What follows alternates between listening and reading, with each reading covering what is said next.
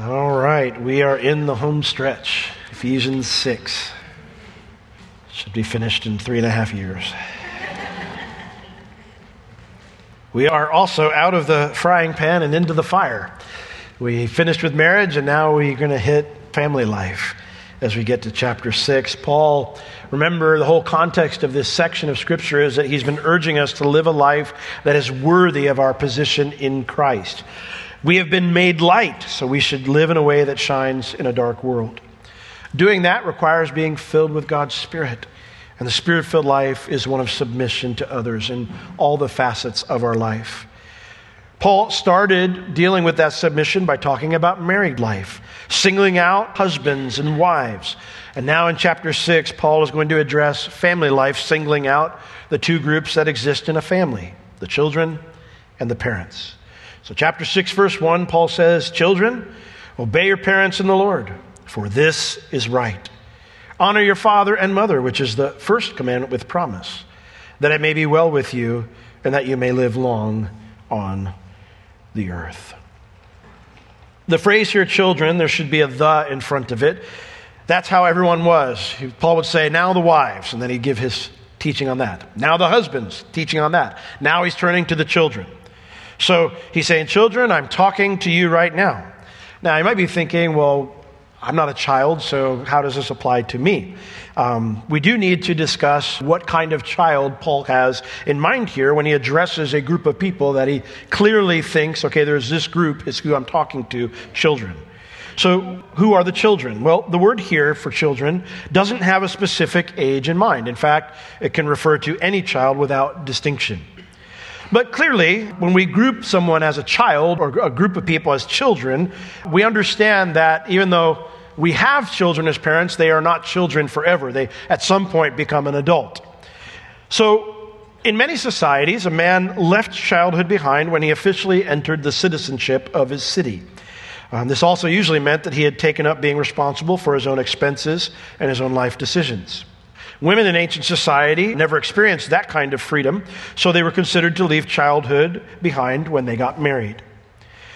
Since Paul is addressing family life here, the context seems to indicate that Paul has the home in mind. And so while the Bible never comes out and says it this way, most believe that this address is for children who are still dependent upon their parents. That makes sense to me, and especially in light of the most recent context where Paul had just quoted Genesis 2:24 in Ephesians 5:31 about a man leaving his father and mother and being joined to his wife. So that makes sense to me based on the context. Therefore, we will approach Paul's address to children here as those who are still dependent on their parents in some way. In other words, if you are not financially independent, or if you are still living with your parents, Paul's address here applies to you regardless of your age. Now, that is why it is imperative to avoid the following when you get married: living with parents, letting parents pay your bills, parents contributing to your monthly budget. If that is still going on, I don't care how old you are, you're not an adult. Because that is how the Scriptures seem to define someone who is no longer a child. If you can't pay your own bills and afford to live independently from your parents, then you're not ready to get married because you're not ready to be an adult yet. People sometimes will come to me and say, when will I know I'm ready to get married? Well, not while you're still sitting at home eating mom's meals. Not while you're still letting dad pay for your phone. Because how can you take care of your wife and kids that you're going to have someday if you can't take care of yourself? Now, if you're not there yet as a young person, that's not to beat you up. That's fine. Perhaps you're still in school, or you're trying to figure out your career path. There's nothing wrong with that. God doesn't judge a young person because they're trying to find their way or trying to build themselves up to a place where they can function independently. In fact, I strongly encourage young people to stay at home while they're still figuring those things out. I'm very grateful for my parents who let me live there until I got married, because they said to me, hey, we can't provide you this and this and this, but we can provide you with a roof over your head and food in your belly. And I'm so grateful because that allowed me to take care of my schooling, allowed me to focus on that, saving up for a ring for my wife someday, and to save up to be able to get to a place where I could take care of a bride and eventually a family. So there's nothing wrong with that if you're in that situation. Just don't make the mistake of thinking you're an independent adult and you can do whatever you want if that's your status. Age does not invalidate God's command to you just because you turned 18. Well, I'm an adult now. I'm 18. Where does the Bible say that? I know 70-year-old men who still are not adults. Now, a quick note to moms and dads. Mom and dad, this does not give you the right to demand your child live at a certain level before you can bless them moving out. Stop taking care of everything for your 20-something kids. Let them get the 400 square foot apartment, even if it's not in the best neighborhood. Let them begin to build something of their life. God is their provider. God is their protector. He will care for them. You are not helping them by taking care of everything for them when they're an adult or trying to become one. Your kids will be better off in that situation than being financially beholden to you with a nicer place to live. Encourage them as soon as possible to get off your phone plan, to get off your insurance plan or any other bills you pay. And sometimes that encouragement will mean you have to tell them you're done paying it. And at the end of the month, they will no longer have those plans unless they get their own. Say, Pastor Will, you're a mean dad. No. My job is to unleash my kids as responsible adults on the world, not little boys and little girls who still can't make mature decisions. That's my job, as painful as it might be at times. You think back, if you're a mom and a dad, you understand this. The first day that your kid went off to school or out on the baseball field for the first time, and you watch them go and you think, they don't need me right now. Oh, that doesn't get easier as they get older. But a healthy relationship with your child, a healthy understanding of your job and your responsibility before God as a steward of that child who does not belong to you but belongs to the Lord, is to recognize I need to equip them to go out and to be a responsible adult. One that doesn't need me all the time. Now, this is especially true for boys. I'm very glad that my mom and dad taught me to be a gentleman. I'm glad they taught me to work hard. I'm glad they taught me that it was my responsibility to take care of my family. They instilled in me those things into me at a very young age, teaching me what it meant to be a young man. Your job as parents, as I said earlier, is to unleash your boys onto the world as responsible men. It's okay. You're not anywhere near manhood yet, bud. You're good. You enjoy being a little guy. You're good, man. You're good. He's like, I don't want to grow up. Me either, bud. If you're still paying your son's phone bill or this or that bill or whatever bill, or providing them with a place to stay when they can take care of themselves, but they don't want to do it because they want to have money for their video games or for their hobby or whatever, that's not helping them. They'll survive without those things, and they'll learn what it means to be an adult man. We talked about this earlier, but a man was designed to give his life away, not to sit in front of a TV. If you do that, your boys will remain boys. And eventually they'll marry women and act like boys, which means you didn't do your job. So, what does someone who is dependent upon or is still living in their parents' home need to do? Paul says it very clearly. Children, obey your parents in the Lord. The word obey, it's in imperative, just like wives submit to your husbands. Husbands, love your wives. It's a command. It's not a suggestion. Children, obey your parents. Children must obey. Now, the word for obey here is a compound word of one word that means to hear and the other word that means under authority. So it means to listen to the commands of another, to do what is asked by the person who's in authority. So if you are living at home or you are financially dependent upon your parents, you must listen to what they ask or tell you to do. Now, do you understand why it's important then, if you're married, to be financially independent of your parents? Because if you're not, you can't lead your family, men. because now you're beholden to someone else and you're in disobedience to the Lord. Because you're supposed to be the one leading your family under Christ, not leading your family under your parents under Christ. So that's why this creates a problem and why you should not do that. One of the hardest things my dad ever told me, and I'm so grateful for it, was, son, you can't live with us after you get married. Me and Beverly, we had come home from Bible college and we had incurred some debt we were unaware of. And it was a large sum of money. And I was like, I don't know how we're going to pay that off. I just got a job. We're going to plant a church in a couple weeks after we get married. And I don't know how we're going to do this. And so my dad said, well, son, you can stay with us for a bit until you pay off all the debt and then you can get your own place. And I was like, oh, great, good plan. And then he read the Bible. And he came to me in tears. He actually came here. There was a Sunday, Pastor Gibb was teaching on Ephesians, I think, or no, he was teaching on Genesis, about a man leaving his father and mother. And he came up to me and he said, son, he said, you can't stay. Tears in his eyes. I love you, but God's going to provide for you and take care of you. You can't stay here. I was like, I'm getting married in 3 weeks. I don't have a place to live. God provided. God provided. Took care of us. And he always has. So, and it set us off on the right place to begin that new journey as a new family unit under the authority of the Lord. So if you're living at home or you're financially dependent upon your parents, you need to listen to what they ask or tell you to do. Now, it gives the boundaries for that. It says, in the Lord. Obey your parents in the Lord. Jesus is the Lord, so your obedience is required in the realm of your relationship with the Lord. And that conveys a few thoughts. First off, it means that Jesus owns your primary loyalty. So if your parents ask you or tell you to do something unbiblical, you do not need to obey that. I have heard preachers teach, well, you have to obey your parents no matter what, even if they tell you to disobey the Lord. No, you do not. Your first loyalty is always to Jesus.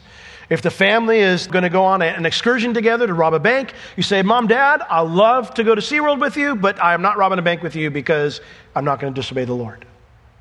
Now, note, that does not mean, well, I don't think that's the Lord. You're telling me I need to mow the lawn every week. I only think I need to do it every 2 weeks, and I prayed about it, and God told me every 2 weeks is fine. No. Don't do that.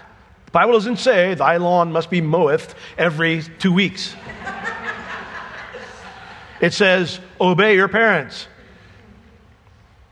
So, Jesus owns your primary loyalty. Second, it means that your obedience, this is important, your obedience to your parents is based on your love for Christ. Not simply out of family affection, which you probably have, or even a sense of duty, which you may feel. It's not even because your parents deserve it. It's because you love Jesus. I'm in Christ. I love my Savior and I want to do what he says. Now that does mean, therefore, that this command applies even if you have parents who are not believers. It applies whether you want to obey your parents or not. You're to obey them out of loyalty and love for Jesus because he's the one who tells you to do this. Jesus in John 14:15, he bluntly told the disciples, if you love me, keep my commandments. In John 15:14, he said, you are my friends if you do so whatsoever I command you. And that's who you are. If you're a Christian, you're the Lord's friend. You love him. And so you want to keep his commandments. And so if you are living at home right now, or you are financially dependent upon your parents, I ask you, is this how you approach your parents' wishes or their rules? Do you approach it with the heart that, Lord, I love you, and so I want to obey you? Are you being an obedient child? Or are you convincing yourself you don't have to abide by these things? Worthy family life means being an obedient child. Now, why? Why do children have to obey their parents? Well, Paul explains at the end of verse 1, for this is right. For this is right. Children must obey their parents because it's God's standard. That's what the word right means. It means righteous, proper, in accordance with God's standards. Well, what is God's standard? Well, he tells us at the beginning of verse 2, the fifth commandment. Honor thy father and mother. Honor thy father and mother. Now, Paul is quoting here from Deuteronomy 5:16, not Exodus. Deuteronomy 5:16 has more to say than that. It says, honor thy father and thy mother as the Lord your God has commanded you, that your days may be prolonged and that it may go well with you in the land which the Lord your God gives to you. So Paul is just quoting the first part of the commandment here. He says you need to do this because it's God's standard. And why is it God's standard? Well, we know that from the fifth commandment, which is honor your father and your mother. Well, what does it mean to honor your father and your mother? Well, the word honor means you must attribute high status to them. You need to place a high value upon them. You need to show respect towards them. In other words, the fifth commandment is much broader than Paul's command in verse 1 to obey your parents. This, therefore, applies to more than those who qualify as children. It applies to everyone whose parents are still living, and I guess even in a sense after they're gone, to attribute high status or place a high value upon them. Now, I realize many of you are not blessed with my parents, who I have great parents. They've always been supportive of me. I have very rarely ever had question. Even, when you're little, you think they don't love me. But I mean, even those times were rare. I generally felt always loved and supported.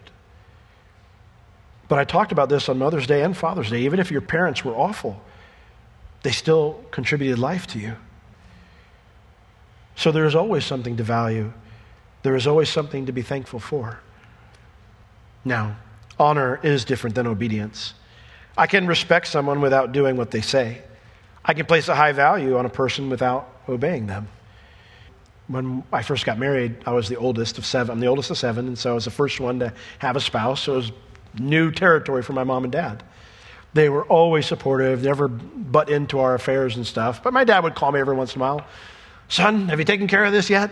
Son, I'm concerned about this. Because he loves me and he knows I'm a knucklehead. I was a young man, didn't know what I was doing a lot of times. And rather than get annoyed, the proper response, I would say, well, Dad, thank you for a reminder, or thank you for sharing your concern about that. Me and Beverly will pray about that and we'll decide. That's how you do that. You honor them. Place high value on what they have to say. Place high value upon them and their involvement in your life. But you don't have to agree with them. I even tell my kids that now sometimes, especially if I can tell on their face they don't like what I'm saying. And I'll say, listen, you don't have to agree with me, but you do have to obey me. There may come a day when you are financially independent or you're married and you go, I'm not doing it that way. I totally disagree with how my mom and dad did that. That's fine. You can have that opinion. But you still have to listen. You still have to do what we say while you're here. You still have to have a right attitude about it while you're here.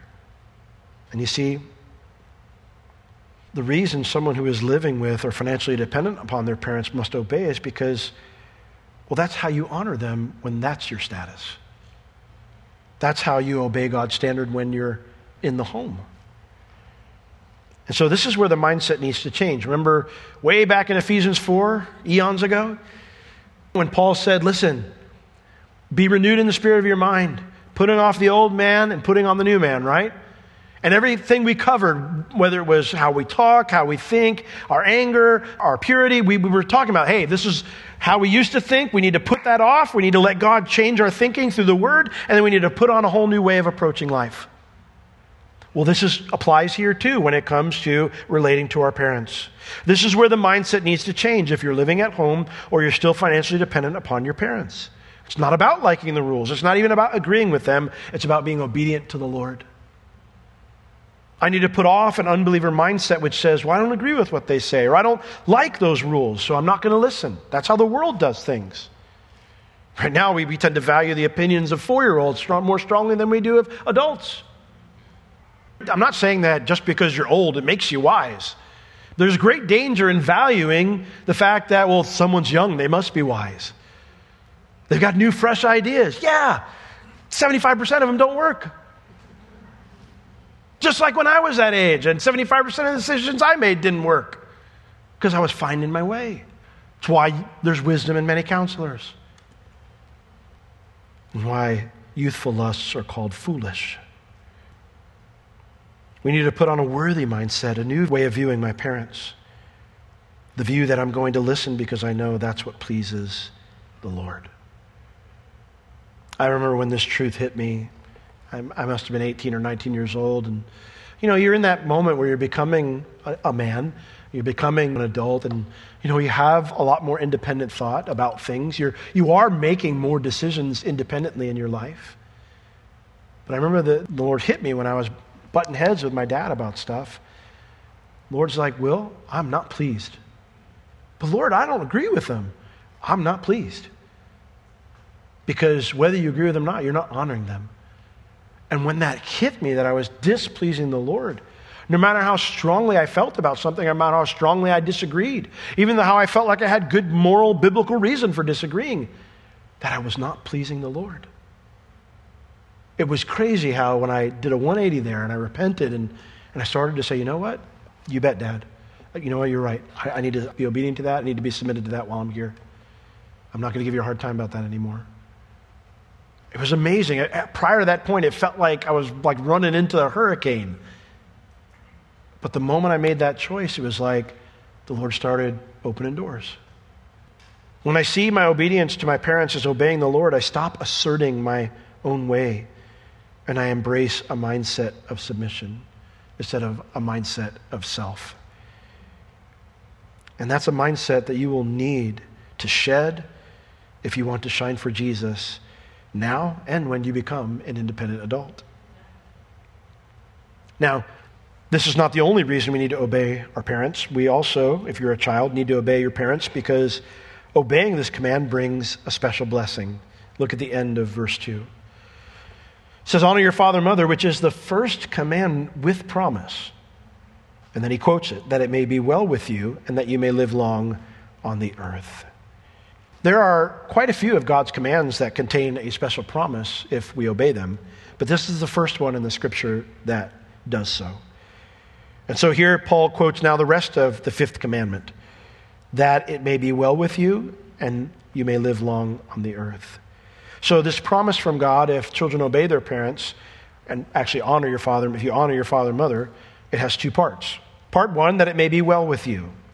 Now, this is in the mood of possibility, that it might be well with you. In other words, that means there's a possibility that things might not be well with us if we're not obedient. Now, when we think of that it might be well with you, think that life would be good. Well means good, right? No.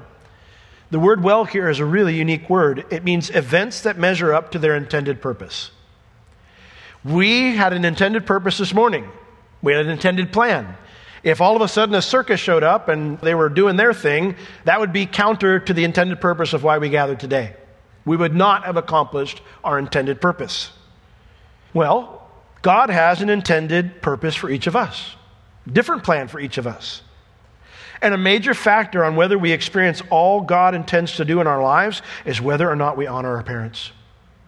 A major factor. This is why the enemy seeks to drive a wedge between children and parents. It's why it can be one of the most problematic parts of family life. Because the enemy strives to exalt self in the life of a young person to the point that self rules all. Because if he can get a person to reject the life of submission, he can get them to reject God's plan for their life.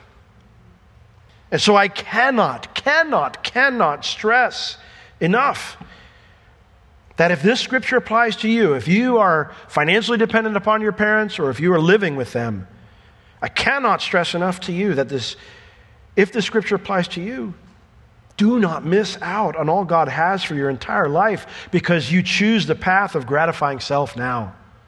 That is a foolish exchange. It is not worth it. It will leave you, even if you get what you want, it will leave you in a lesser position because it won't be what God wants for you. Conversely, I have seen this promise work. I have watched teens and college kids and young adults honor their parents, and then I've watched as piece after piece after piece of their life falls into place. In contrast, I have watched young people fight and fight and fight for what they want and end up spinning their wheels. They might even get what they want, but life is still going nowhere. Now, note, I did not say that I see this promise work because, well, everything is happy and wonderful and there's no problems for someone who honors their father and mother. No. God's plan for the missionary Jim Elliot's life was to die at the age of 29 so that the gospel could be furthered in the jungle regions of Ecuador. God's plan was to use the life and very young death of Jim Elliot to impact young men like me to go into the ministry. And I guarantee you that Jim Elliot lived those 29 years full to the plan God had for his life. Because in studying him, I found him to be a man of submission. God wants you to experience all that he has for you, whether that's for 29 years or 129 years. You don't want to cut that short just because you want what you want now. This is an awesome promise. Who would fight against that? Well, we do so when we don't believe that God's best for us is good, or we don't believe that God is good. And so I ask you this morning, do you believe that God is good? Do you believe he has a good plan for your life? And do you believe that honoring your parents is worth it? Because that's what it comes down to. Loving him and believing what he says. Do you believe what he says? Do you believe he's good? Well, I know he's good. And I can testify to you, it is worth it. Part 2 of this promise is he also says that you may live long on the earth. This is hard to translate into English. It literally reads that a long-lived you might exist on the earth. Long-lived is not the verb here. The exist is the verb, which is the main point. That you might exist as a long-lived you. God does not promise long life to those who honor their parents. He promises that you will live the full life that he planned for you. And what a beautiful promise that is as well. The longer I'm alive, the more I long for the blessings of heaven. Not to wake up with pain or discomfort or to read about some other nonsense that's going on in our world. Not to see pain in those I love and loss in those I love. But even though those things are true, life here is not horrible. I love my wife, I love my kids, I love my friends, I love my church. And so if God's plan for me is to be here for many more years, then I want to live it to the fullest. I don't want to short circuit my life because I refuse to be a man of submission. And so God promises here that we can live out the life that he has for us to the fullest. Conversely, this means that it is possible for a person to die prematurely before experiencing the full life God plans for them. We see this in the book of Acts. In Acts 27, remember when Paul's on the boat and they're in the sea and things are bad, they're in the middle of a hurricane, and Paul's fasting and praying, and then he comes out from the hold in the boat and he says, listen, don't worry everybody, I've sought the Lord, and the Lord appeared to me and he stood beside me and he spoke to me and said, Paul, the ship's going to be wrecked, all the possessions on the ship will be gone, lost, but no one will die. So don't worry, hang in there and trust the Lord. Well, a couple sailors get it into their heads to go, I don't know about this trust in the Lord bit. And they decide to get into a longboat. They start unhitching a longboat because they're going to leave and try to make it on their own. And Paul goes to the captain. He goes, anybody that leaves the ship is a dead man. Well, wait a second, Paul. I thought you said God's will is for everybody to survive. Which is it here? Did God change his mind? No, God didn't change his mind. But if we walk outside the umbrella that God has cast over us, we take our life into our own hands. And that's the point he's making here. God's promise existed here. If you're going to go outside that promise, there is no promise. My attitude toward my parents has great influence on whether I live the full life God planned for me. Don't you want to live a full life? I know I do. Don't you want to experience all that God planned for your life? Well then, honor your parents. And if you're still in the home or financially dependent upon your parents, obey them. God will bless you for it. Amen? Thinking about it, Pastor Will. Well, before we take the Lord's Supper, let me give you something else to think about. Our perfect example of obeying one's parents is our Savior Jesus. Jesus was born into our world, and imagine being the dad or the mom of the Messiah, God in the flesh. Like, you're never going to know more than your kid. You're never going to be even more righteous than your kid. In fact, your kid is never going to mess up. He did cry. I don't care what Away in the Manger said, but he did not sin. He did not fail. He never disobeyed. Not an easy task.